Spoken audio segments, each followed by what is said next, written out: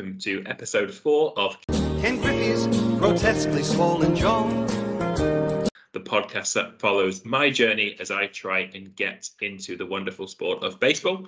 Joining me in the 4th episode is someone who's almost done the opposite journey of me, going from the home base of an American baseball childhood and upbringing to now working in soccer in Europe. So joining me, Stuart, today is Spence. Spence, thanks for joining.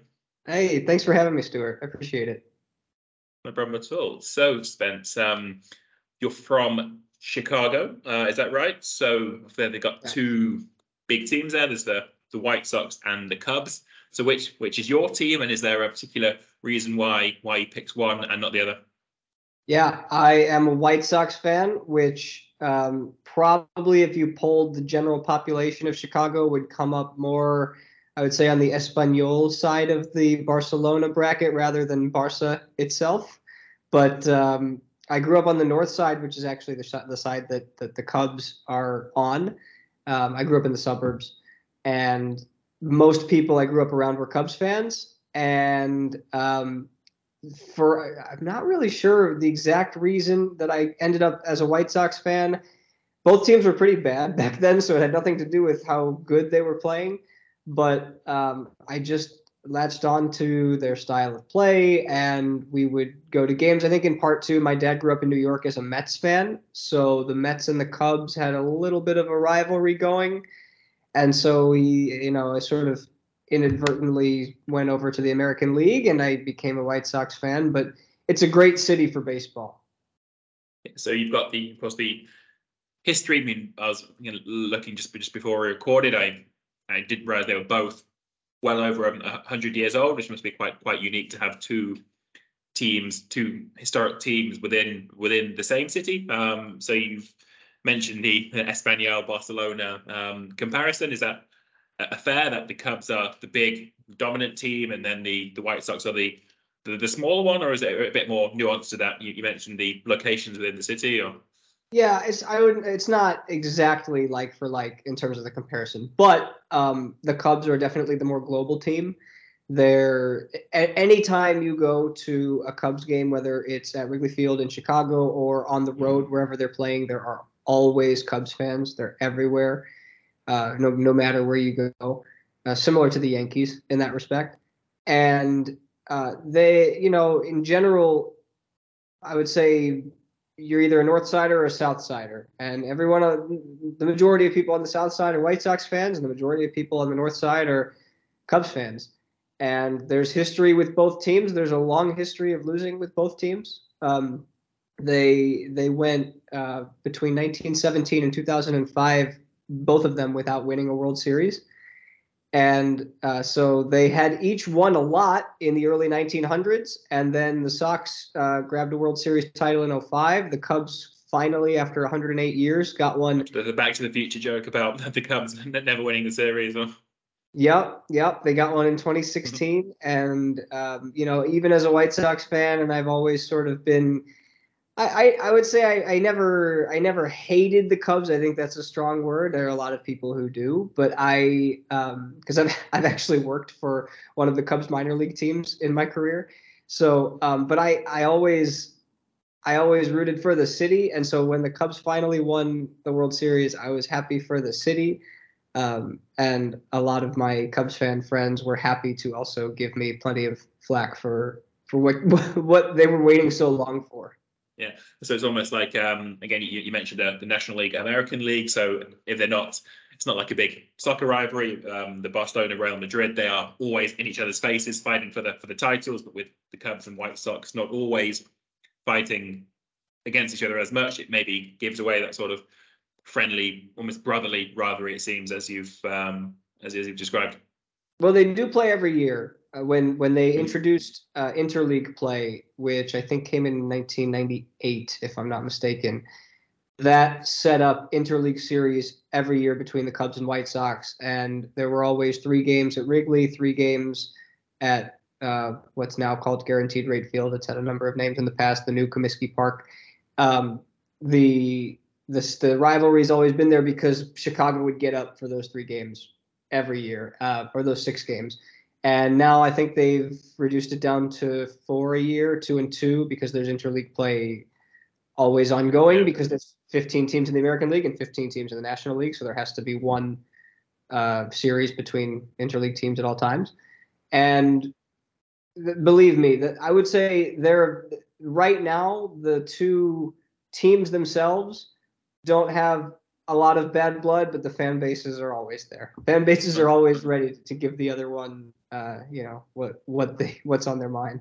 No, so it's not quite everybody sat holding hands in the same area of the ballpark. So it's a bit more edgier than that. So we did mention the ballpark. So I mean the namings is different. So we've got in the north side, we've got the Cubs playing at Wrigley Field, which is one of the historic homes of baseball. And then in the south side, we've got the White Sox playing at a stadium called the Cell Guaranteed Rate Field. So one of these modern stadiums that changes its name every 5 years or so. Is that a point of the rivalry that the Cubs are like, we've got this cool historic home, you guys are in this corporate stadium down south, or is it are the White Sox equally as proud as their ballpark?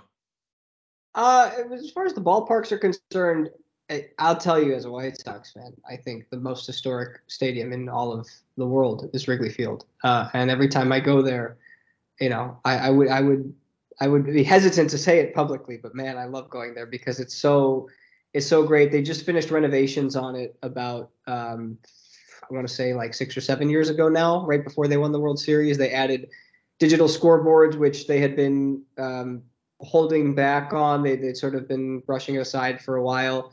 They updated the clubhouses because that stadium's been around since the early 1900s. I mean, it's old. They still kept the manual scoreboard where there's a little guy in behind the scoreboard clicking at the manual paper. Yeah. I liked that even though they created these digital video boards in the outfield, these giant digital video boards, to keep sort of a part of the charm of the old-fashioned feel, is that the only place in the stadium that you can look to see what time it is on the manual scoreboard. There's no other place in the stadium to see the time. They don't put it on any of the digital boards. But they modernized it. It looks nice. The White Sox stadium is it's the type of stadium that there's this brief period, I would say 10, 20-year period, where stadiums were going up and they were just sort of building them for the sake of building them, and they didn't put as much thought into the atmosphere itself. And so the best way I can describe it is when you build a stadium, and I think this also can count for football, it can count for any sport. You want to build it up, not out. And yes.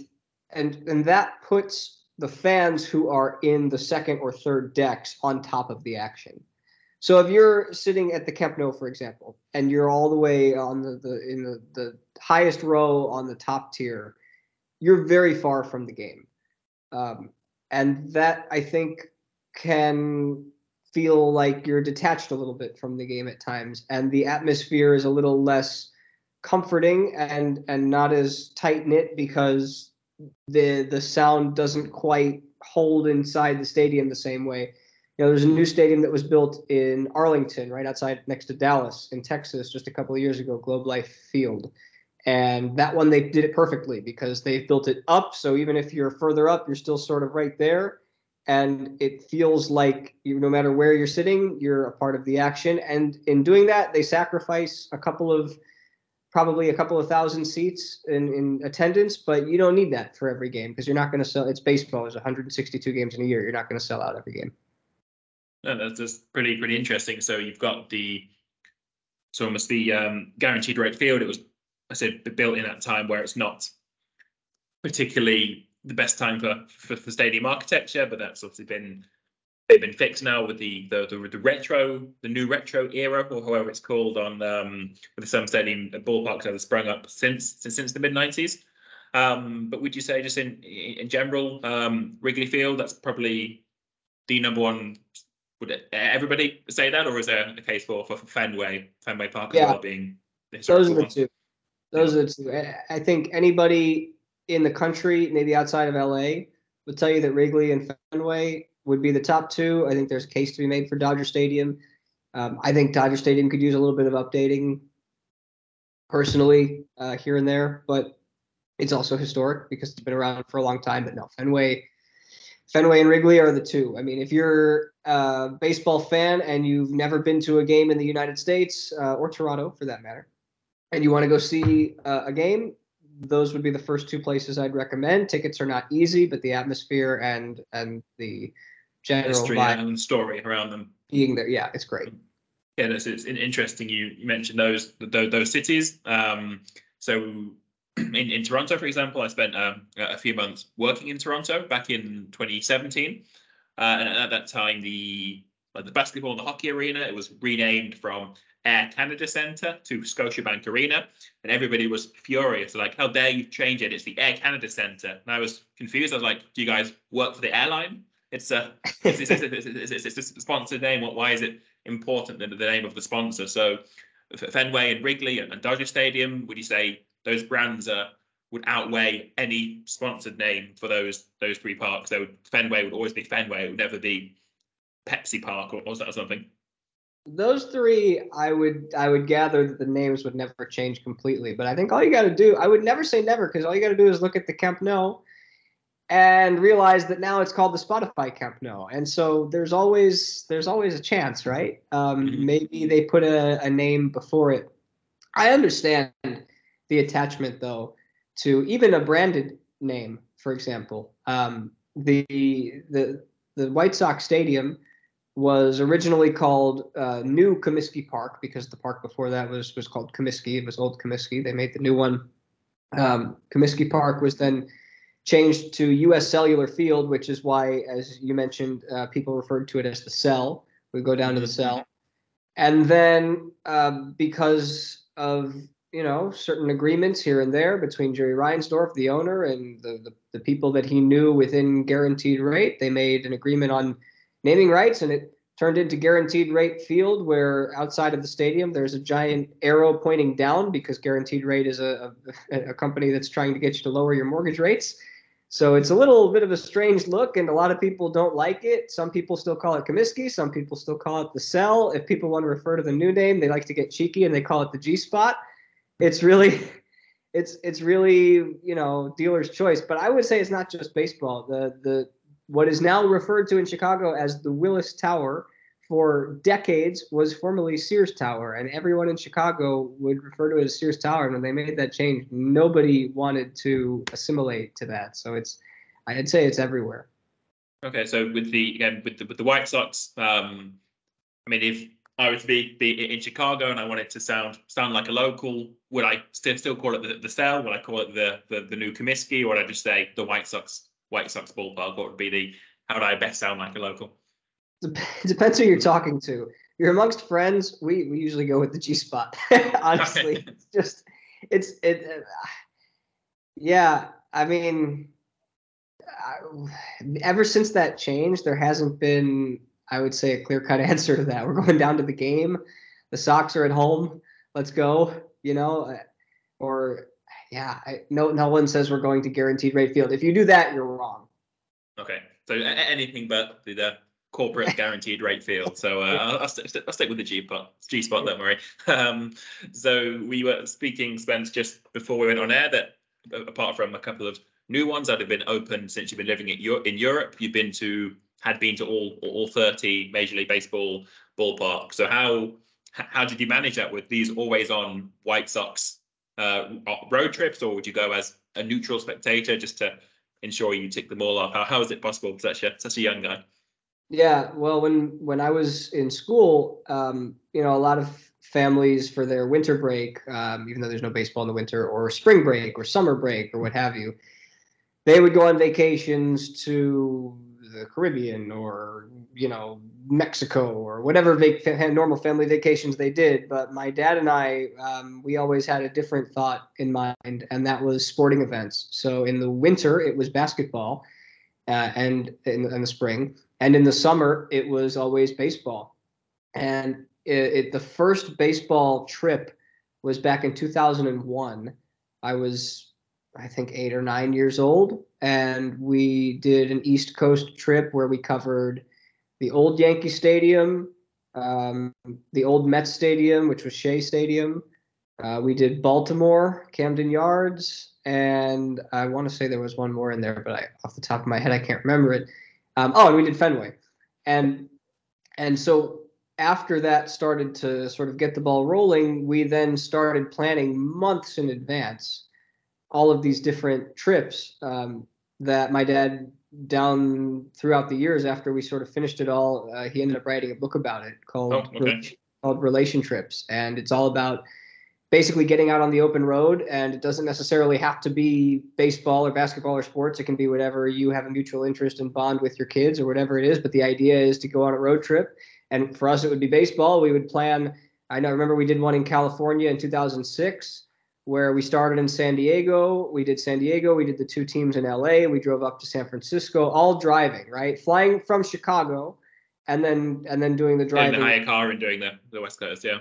Yeah. And so after a couple of times of doing this, it was just about geographical planning and trying to tick off all the boxes and saying, well, we could do, Tampa Bay and Miami. We could do Texas, so the Rangers and the Astros. We did California. We did the Midwest, like St. Louis, Kansas City.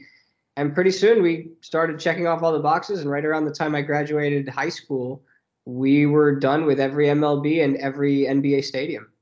Wow, so it was a particular systematic way to do so with your father. So really, for some reason, from what I've heard, I mean, for those listening, Spencer and I have a mutual friend who put us in touch. So Jamie just said, "Yeah, you've been to a lot of stadiums," and that was what sold me to reach out. But it's nice to know that there's a lot more to it than that. Is your dad an author in general, or he was just so inspired by your journey that the book became the natural conclusion to these adventures? Yeah, he just wrote the book for fun. It's available. I think the website's still up and running. It's myrelationtrips.com, and he's still, he's the kind of dad that does all different kinds of things because he likes to find things that inspires him. And I know that trip, or those sets of trips, were important because I would say that it's a pretty good bet that it had a lot to do with me ending up working in sports in the end, because I've been in the sports media business for a little over 10 years, and I don't want to go anywhere else. Just happens to be in Europe now, so I don't know if I'm going to get all of the top flight EPL and La Liga stadiums down for a while with work and everything, but I'm definitely ticking off the boxes for sure. Definitely trying. So again, there's slightly harder because you want to do every Premier League game, Premier League stadium, and each year they change. So the lack of pro rather than the MLB and NBA is a slight help to that. So in terms of, I know we've discussed your favourites being the Chicago ones, and of course those historical stadiums. Is there any ballparks from your trip that you like? This is terrible. How can they possibly be playing professional sports here? This is the view is terrible. The hitting wins are terrible, or the merits to all of them. Is what I'm trying to ask. Terrible. Okay, I wasn't expecting that. I'll tell you beforehand. The other two that I would highly recommend would be that wouldn't fly as high on the radar as say Fenway or Wrigley because those are historic. Would be Petco Park in San Diego and PNC Park in Pittsburgh. Those are two of the most beautifully aesthetic stadiums with right in the middle of downtown, the city skyline in the background, beautiful atmosphere, great concourse with concessions, and it's just a great place to enjoy a baseball game. Pittsburgh and San Diego are the two. Okay. As for places, maybe terrible is the wrong word. Maybe there are reasons to see beautiful and positives. Okay. They exist. I'm trying to think of a second one because right now I can only think of one. The one that I would say is the worst, and it's pretty universally understood, is in St. Petersburg, Florida, which is the Rays, the Tampa Bay Rays. Tropicana Field is, it's a dome, and it's strange, and it's just not a place for a baseball game. It really isn't. Yeah, okay, so too hot to enclose and without that downtown feel of some of the. They have air conditioning inside. Okay. It's definitely comfortable, but it's just it's sort of dark and gloomy inside. It doesn't feel like you're outside enjoying a baseball game. The artificial turf is just that.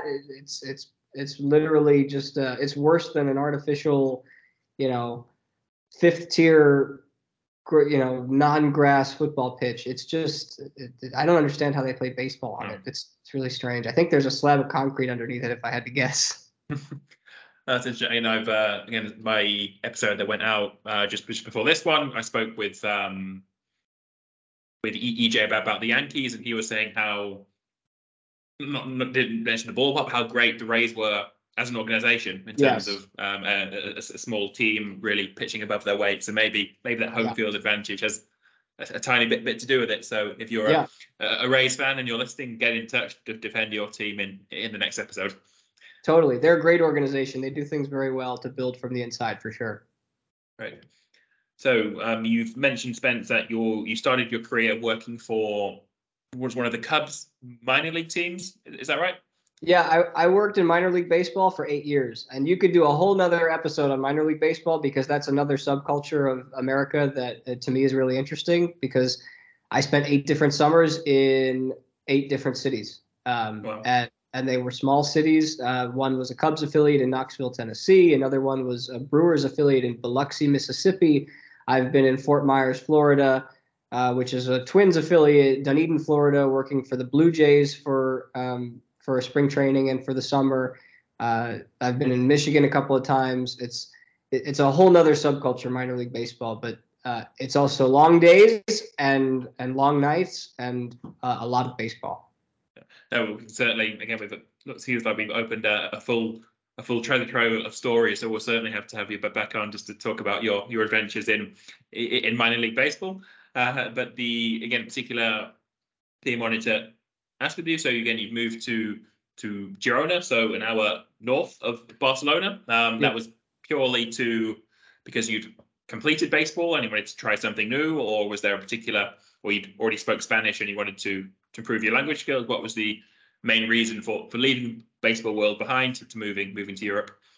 There were definitely a number of reasons. I met my now girlfriend in Chicago in December of 2017, and we had been doing long distance for a while, and she lived in Girona. So I always thought that she, based on my job searches and what was out there and how my sort of career trajectory was looking, that she would always come to the U.S. And then I remember during COVID, we went about 10 months without being able to see each other because of the travel restrictions and everything. And then I finally got special permission from the Spanish embassy in Chicago to come here to Spain. And I came and stayed for 3 months before my next season started. And for those 3 months, I stayed here like I lived here. And I just said, I was like, you know what, this place is great. I don't want to leave. So we started a little search, and as luck would have it, the folks at Barca Studios were looking for somebody who could call games and speak English, and luckily I can do both of those mildly well. And now here we are, and living in Girona, touring around Europe to seeing other games when I have a few days off. Couldn't be better.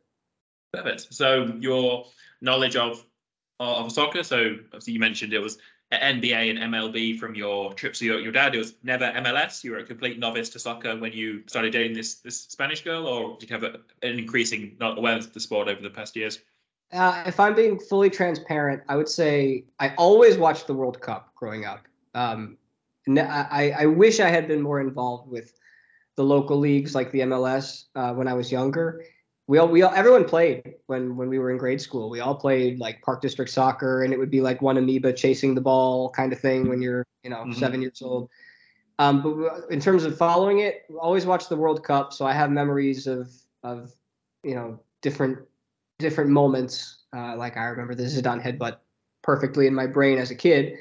And then I would say I really started getting into it around 2016, 2017.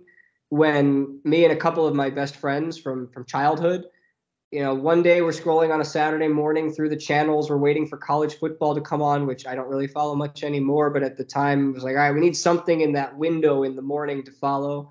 And I think we stumbled. It was like a Chelsea-Swansea game in the Prem, and it was like 1 versus 20 or something.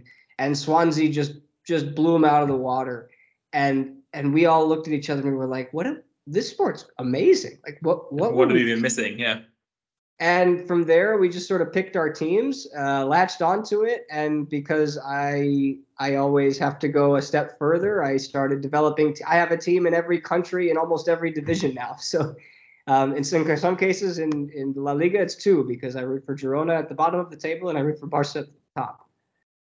So is that increasing? So you moved with your girlfriend, and she's like, "Why am I dating this guy who's got a whole wardrobe full of soccer jerseys?" Or is that you've got one from every team, or how do you represent your fandom? No, the first real chance that I had to tour stadiums was the first time that I came to visit her here in 2018. We had met in 2017. We were sort of just chatting along for the 2018 baseball season. I was in Mississippi, which is a place that if you want to see what other parts of America look like, I would recommend going going to see that. And so I said, okay, I'm going to come to Girona. I'm going to use your house as sort of like a home base. And I'm going to do, I think I stayed in Europe for, it was after the off, it was during the off season of baseball. I think I stayed in Europe for probably 4 weeks or so. And I said, all right, we're going to go to Dortmund and see a Champions League game. And I'm going to go to Madrid and see a Madrid derby with Atleti and Real Madrid. And we saw a game at the Camp Nou and I saw a game at Girona. We went to Anfield, my friend and I. We went to Chelsea at Stamford Bridge. We went to Hertha Berlin. I went to see the Nations League in France, in Paris, between France and Germany. We went to a QPR game against Aston Villa the year before they got promoted. Like, we just did everything we could, and it was so much fun.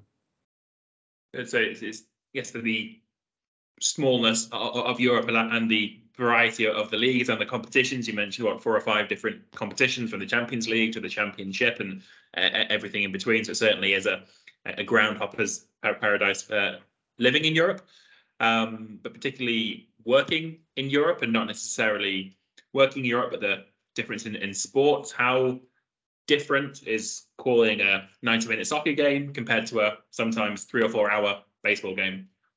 Yeah, it's actually, the funny thing is most of the broadcasters in the United States, the majority of them, got their start in minor league baseball, because that's where the jobs are most abundant. There's 100 at one time. There was 160 minor league baseball teams, and all of them need broadcasters, and many of them need more than one.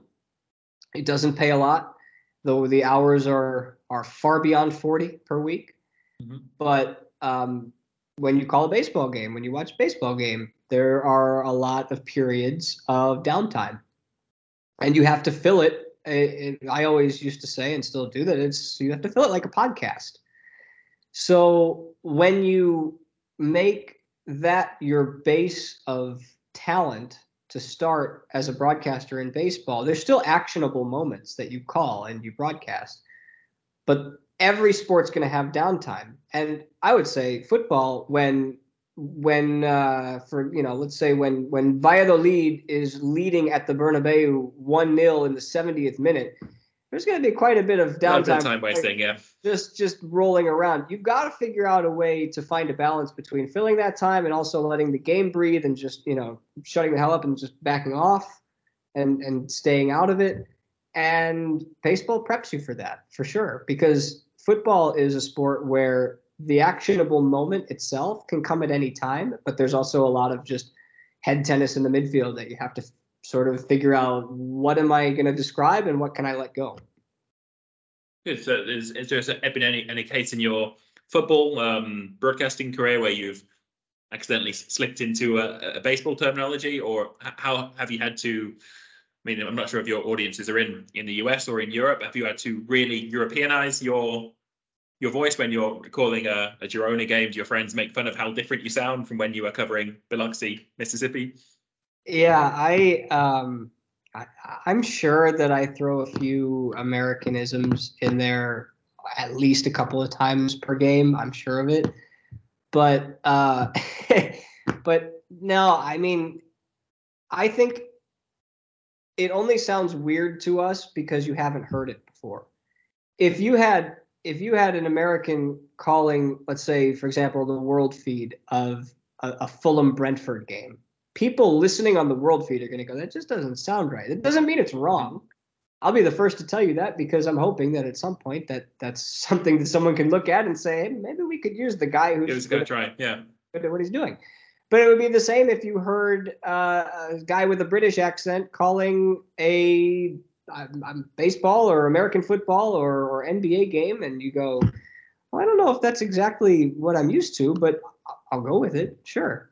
So and they would throw in various, idioms from their dialect as well, and I think that's just a different way to look at it. I think it's so just as color to the broadcast, or almost your yeah, it's a good way of looking at it. What you bring from this alternative background that makes you, as long as you're getting the technical things accurate, then you're adding color and adding some better thoughts to your work. So hopefully we can hear you on.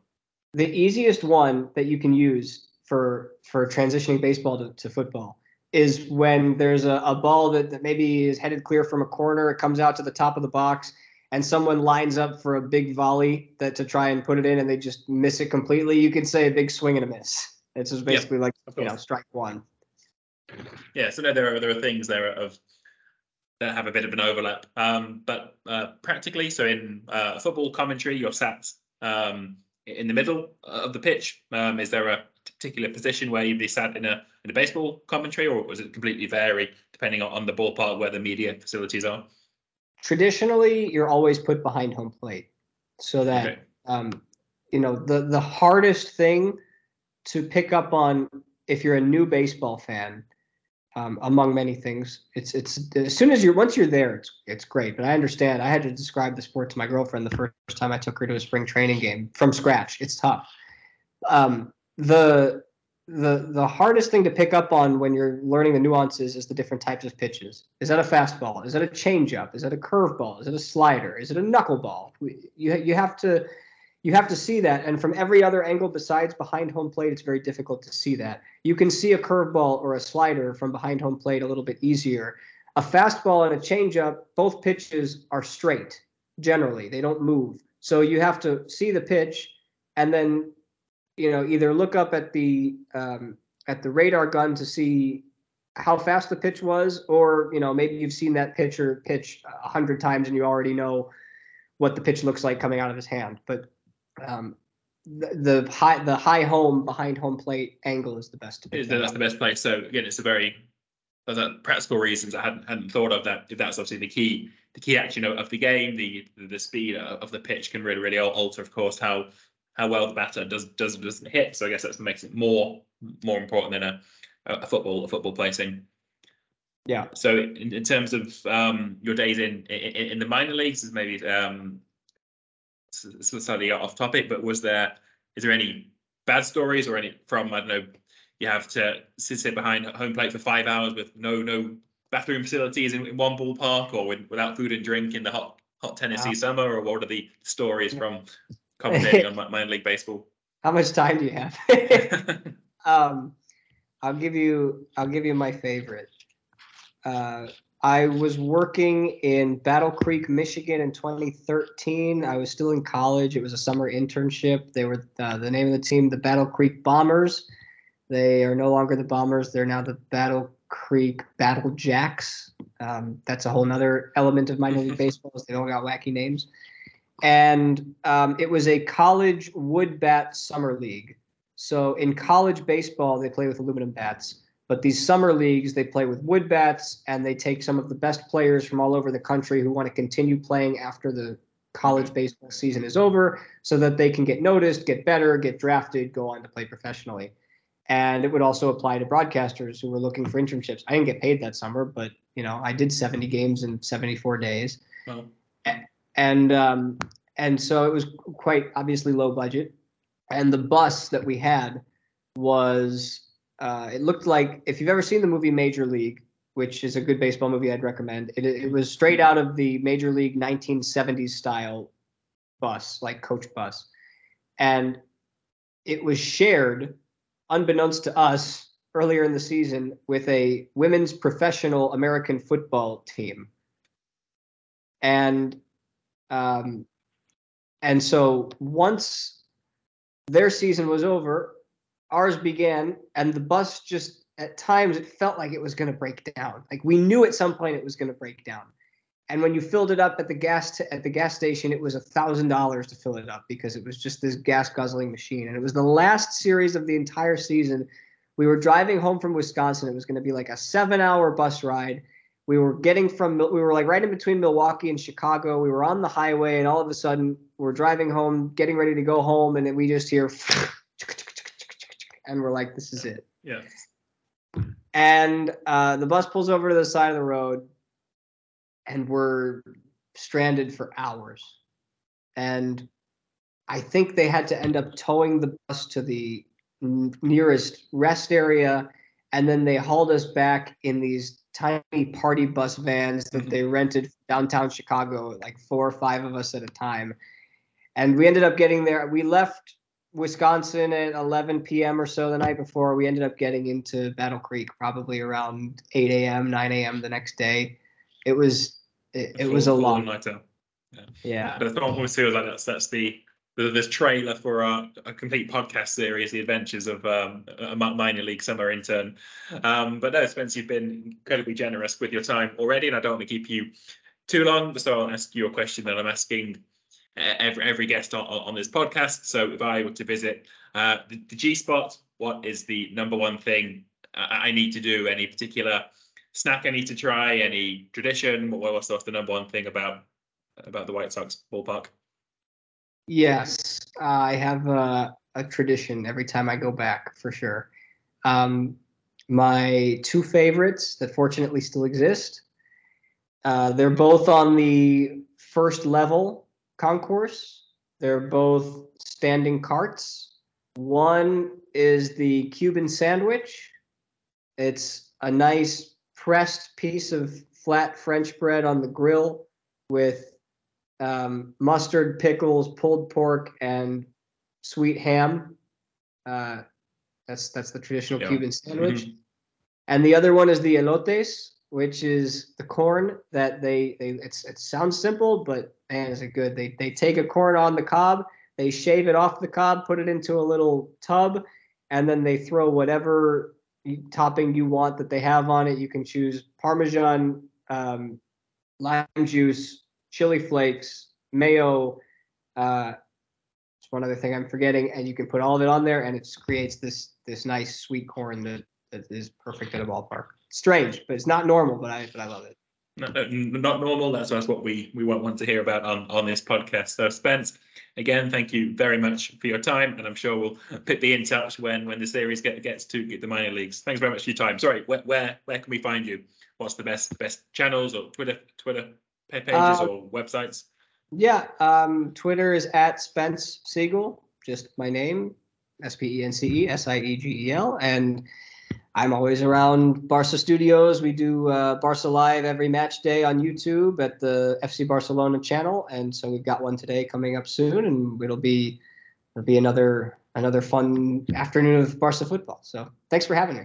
Perfect. That's what Spencer, and thanks to all for listening.